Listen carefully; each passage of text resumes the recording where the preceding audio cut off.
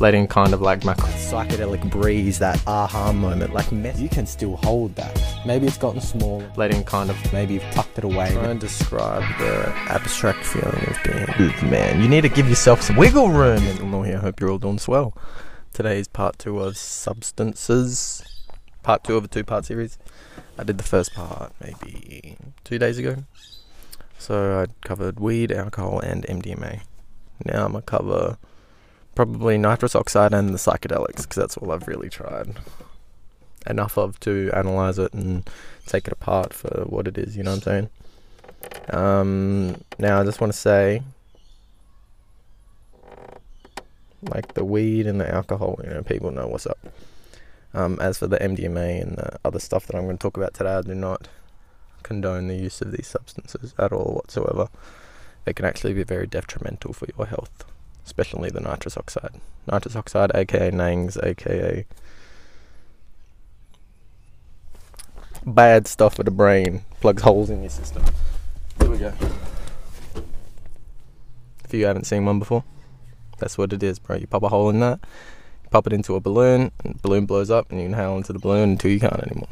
Well, that's what you do if you're really, really bad, if you really want to get deep into it, but usually you can just fill it up in the balloon and go full breath and just hold it, just nang the fuck out for a bit. But what it does basically is I think what it does is it confuses your lungs into thinking that the nitrous oxide is actually oxygen. So it attaches itself to those chemicals and actually sends that chemical to your brain, even though it's a numbing chemical and it's not actually oxygen. So it kind of tricks your brain into thinking it's breathing when it's not breathing. So what it does is just cuts the circulation of oxygen to your brain and lets your brain kind of just spaz out for a bit before you take it away and take your breath back. And then it's sort of like passing out or blacking out intentionally, right? Really, really bad for you. Plugs holes into your brain, it especially for young people, dude. Like there have been nights where, and I regret this horribly, because I think how much of a detrimental effect has it had on me in the future. Where I feel like there are a couple nights I've been out there on the town doing stuff where I've dropped an IQ point in a night, like doing 30 of those things, doing the MDMA I fucking can, drinking a lot. I'm just cooking myself out completely, dude. And, you think, before you guys indulge in any of these substances, especially in high doses, just think, is the after effects of what this is going to do to me worth it for the temporary night of fun that I'm about to have on it? And sometimes the answer is yes. If you want to do a cap of MDMA, then do it, but don't go overboard. You don't need 2 or 3, you don't need 10. I know people that go through 10 pills in a night. 10 pills, it's not worth it. Or drop 10 strips of acid, not worth it. Do 30 of these fucking things in a night, buy a whole pack between 2-3 people, they'll get 100 of them. It's fucked up. People go ham. 10 grams of mushrooms, people just, I don't think it's worth it like that. It's not worth indulging in these substances like that. And when I have done, on rare occasions, there are probably 3 or 4 nights where I've really overindulged, and this has been during the age of 17 and 18. During 19, I kind of calmed down, but I've only been 19 for like 3 months, so. Anyways, that's just a little PSA, a little warning. Now let's get into the deep shit, okay? This fucking stuff. So what you do when you inhale it, you kind of you low-key die, like low-key. You feel numbed out, you feel warm, like warm flushes over you. You feel disconnected from reality, right? But as some of you might know who have done this before, usually all people do is do it until they rock, their eyes roll, their lips go purple, and then they fade out for a bit, and then they come back. It's a 30-second thing. And it's not worth it. It's really not worth it. But people think it's a numbing thing. It's a fun thing. Like I was asking a friend the other day. I was like, so what do you think of them? Because I'm all deep about it and I try and understand, try and take things apart. And she's like, yeah, they're good. Like, what do you mean they're good? She's like, Nice. Okay. Well, fuck. I think of it like there's actually a quote some guy threw about. It's actually in How to Change Your Mind by Michael Pollan, the psychedelic one. Said at the start something about there being altered states of consciousness that we can't access normally, and that there are many of them. Right, and this was off of nitrous oxide he was on. It's fucking crazy shit.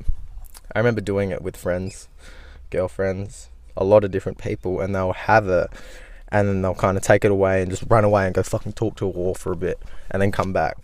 Some people do really weird shit on it. I've had one where, I'll talk about my experiences now. I've had one where I've sort of sucked it down, and this was in a bathroom somewhere. It was fucked up, and I imagined in my head the people I dislike in my life. I imagined it can be very anxiety inducing. You can have hallucinations where you're somewhere where you're not. My friends have had some where, sorry, I'm bouncing around here a bit. I start off with my friend. He's had some where he's had some here at my house alone while I was away, and he had two. He had a double name, and he said he was sucking them down, and all of a sudden he thought it was nighttime, and he thought there was a party going on. Like, I was there, my friends were there. He's like, oh, everyone's here, and he woke up, and it was actually the next day after a party, and he was here alone. And you just trip out, think you're somewhere else. You think you're at like parties and stuff. You think you're doing all this different shit. I had one where I thought I was with my cousin in South America, and there were people around us talking to us. I was like, what the fuck? And I came back out, and I was just in a park, just relaxing in a park, man, just sucking this shit down. I've had parts where I imagine people telling me to keep going, and it's really bad to keep going after you know you've finished with it. It's really bad for you. But I imagine people saying like, nah, keep going, bro, keep going. So you're like dead, but you try so hard to blow the balloon back up because you feel that peer pressure around you, the non-existent peer pressure. It's like you projecting your anxieties out into the world, and then they come back to you in the trip, dude. Because it is sort of like short trips, short visions and hallucinations and stuff. And once you can get past the barrier of your own mind, and you know, your mind being used against you, it's sort of like the same with the DMT and psychedelic entities toying with you. It's sort of really just they all exist within here, within your own reality. It's sort of the same with nitrous oxide. Like, it can really fuck with you. It can actually really enlighten you in a way. Oh God, I hate to say that because they're really, really bad, but it's like anything. If you know how to use it, things can be used to your benefit in a way, or in a way that's less detrimental and more so, I don't want to say helpful.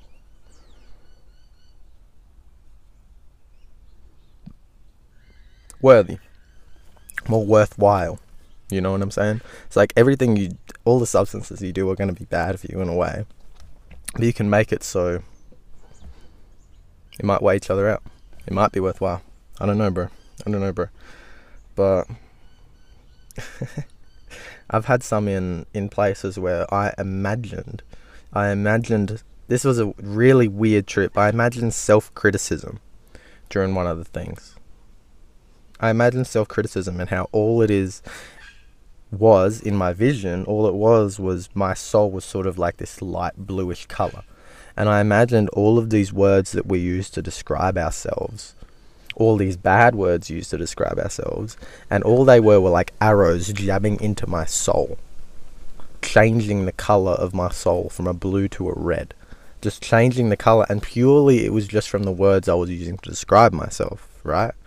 And it's sort of like when language encapsulates everything we know about this earth, right? Everything we know about the universe and whatnot, and we use that to describe our experiences here. But you can use them against you, against your own soul, against your own person, and they all stem from emotions we have as animalistic creatures, right? So all of these words are just like packaged emotions, and when you use them against you, you're just throwing these packaged emotions at yourself.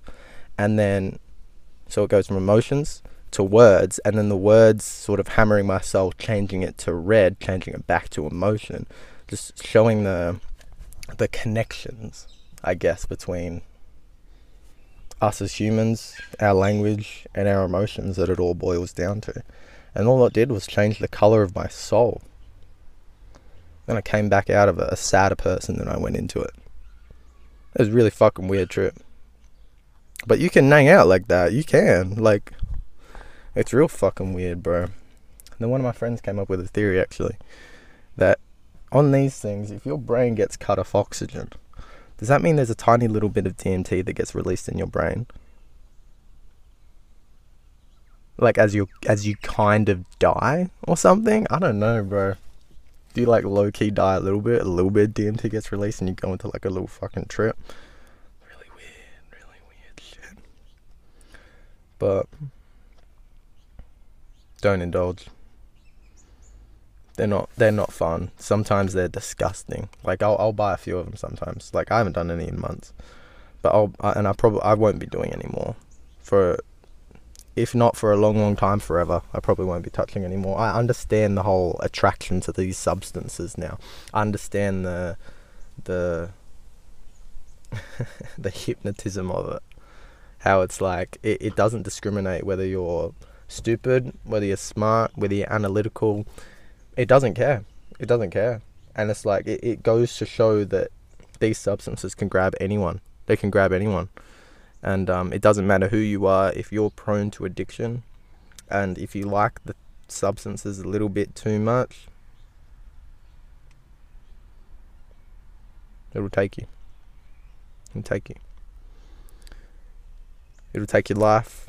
It'll take your brain power. It'll take your willpower. It'll take everything from you sometimes. Control. It's all about control. But, yeah, anyways, that was nitrous oxide. Hope you guys like that. Anyways, next up, I'm probably going to be talking about the psychedelics. I reckon that's all. So this all kind of led up to the psychedelics. I talked about a bit of weed, a bit of MDMA, alcohol, the classic alcohol. I talked a little bit about nitrous oxide. I think cigarettes are kind of self-explanatory. Anything I've missed here that I remember, if I think there's enough substances to talk about for another episode for part 3, I will. But so far, I'm just going to finish it off with the psychedelics. So, DMT, mushrooms, acid. The OGs, bro. The OGs. There's also mescaline is another one. And then there's a bunch of chemicals, a bunch of scientists have whipped up over the past decade that are very, very, very similar, all working on the dopamine receptors serotonin receptors within the brain. And they all act very similar and take a very similar effect to you. But as for the psychedelics, I've mentioned this before, psychedelics are the ultimate gateway into altered states of consciousness. It is the biggest player in the game, and it is the most influential and the most life-changing, if you know how to use it right. Otherwise, it's just another drug to get you high. Just let's see the world move. Fuck yeah, bro, oh my god, I'm tripping out so hard right now. That's not fun. Well, I mean, yeah, people can do it, but I don't find it fun. Yeah, that's better to say. I don't find that fun. But, psychedelics hit different than anything else. Anything else, especially on high doses, especially relaxed, in a good mindset, having focused on your setting and having set your intention and doing everything perfectly, you get to that place where the universe collides and everything falls in on itself, and then you are the singularity at the center of the universe. Beautiful fucking experience. But, you know, even in like movies and cartoons and TV, everywhere there's always even in kids' cartoons, dude, there's always the you drink, then the pupils dilate, and then you're somewhere else. You're in the astral plane meeting entities and shit. Like, even in kids' cartoons, if you guys can remember scenes like that, that's what it was, bro. It's like it's subconsciously integrated even into pop culture, even into westernized pop culture. It's there, and it's popping, dude. And it's like, that's a tribute to ayahuasca, which the component in ayahuasca that gets you fucked up is actually dimethyltryptamine. It's DMT.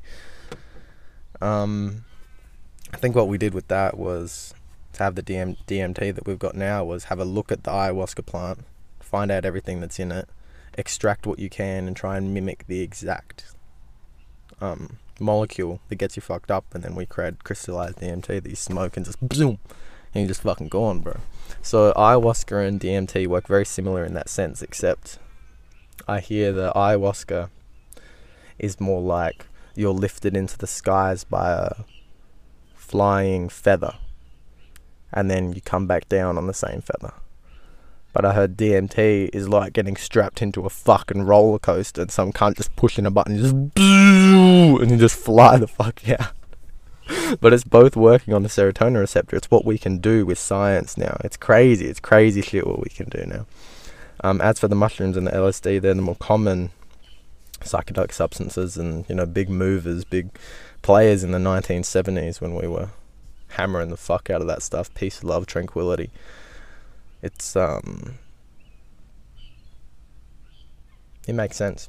Makes perfect sense. LSD was my, some of you probably know, is my go-to chem, bro. Fucking love that stuff, dude. That was the first that originally transcended me into altered states of consciousness fully, bro. That really did me good. Did me some good stuff. Made me a lot more creative. Made me a lot more understanding about the universe. Made me a lot more loving. All that. But what I'm here to really say is, know your limits. You know, like first time I would say take half a tab to a tab. Second time probably do the same. And all of this do with people. And then when you feel comfortable enough to do it by yourself, then just do it by yourself and don't overthink it. And always you have to be with the psychedelics. I think with any substance too, you have to be 100% in on doing it, in indulging in it.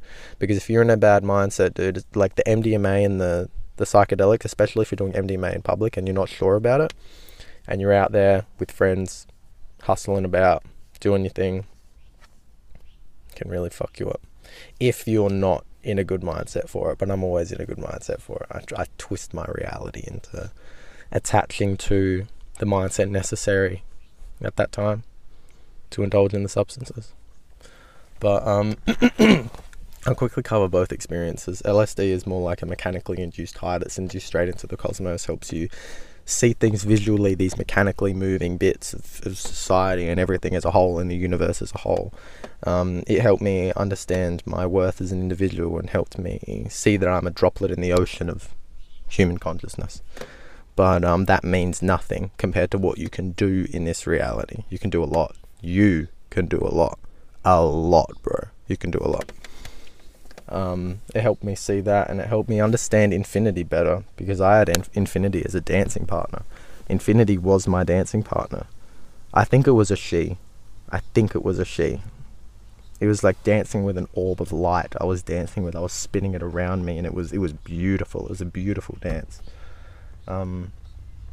It just made everything, it helped everything make sense. It helped everything make perfect sense for me. I think that was the beauty of that trip, that first transcendent trip I had. You guys know that, where the universe collides and everything makes perfect sense for a few moments, just for a few moments. It's called a breakthrough. Amazing shit. That was my LSD. Magic mushrooms is more of a calm, natural, beautiful orange kind of high. I feel like mushrooms released the talkative valve for me. I was just speaking to my friends, just talking, and I wouldn't stop, bro. Because once I start, it's like a tap, dude. You get to that point in the tap where it just goes, just starts gushing out. That was me with talking on mushrooms, bro. It was the craziest fucking thing, bro. But, you know, the most I've ever had LSD is 250 UG. The most I've had in mushrooms is 2.5 grams. 2.5 to 3 grams. I don't overindulge, and I analyze the hell out of these trips. I'm analyzing the same tightly packed trips. That's all I'm doing, bro. I don't need to do much more than that. I don't need to break down everything and fall into a hole to get this experience. No, you don't. You can take smaller doses, see that the hole is there, and willingly jump into it. I know Terence McKenna says if you want an inevitably transcendent trip, you need 5 grams of magic mushrooms in complete darkness, which makes sense. It makes sense, but I think if you're in control, you understand yourself, I think you can do it with less. I don't know, but each to their own, you know what I'm saying? That's just me being me. But yeah, I would say if you guys want to try psychedelics, go with either mushrooms or LSD first, and then the other stuff. Like, either way, I don't think it really matters what you're doing, LSD or shrooms. It doesn't matter. But you know, they're good, and don't take too much. You know, 1 gram to 1.5 grams maybe mushrooms first time, and then acid maybe 50 to 150 UG, probably just a tab or so, half a tab, depending how you feel. But remember to be 100% in and ready to go. So yeah, hope you guys enjoyed that second part of this series. Yeah, let me know what you think. Peace out, guys. I love y'all.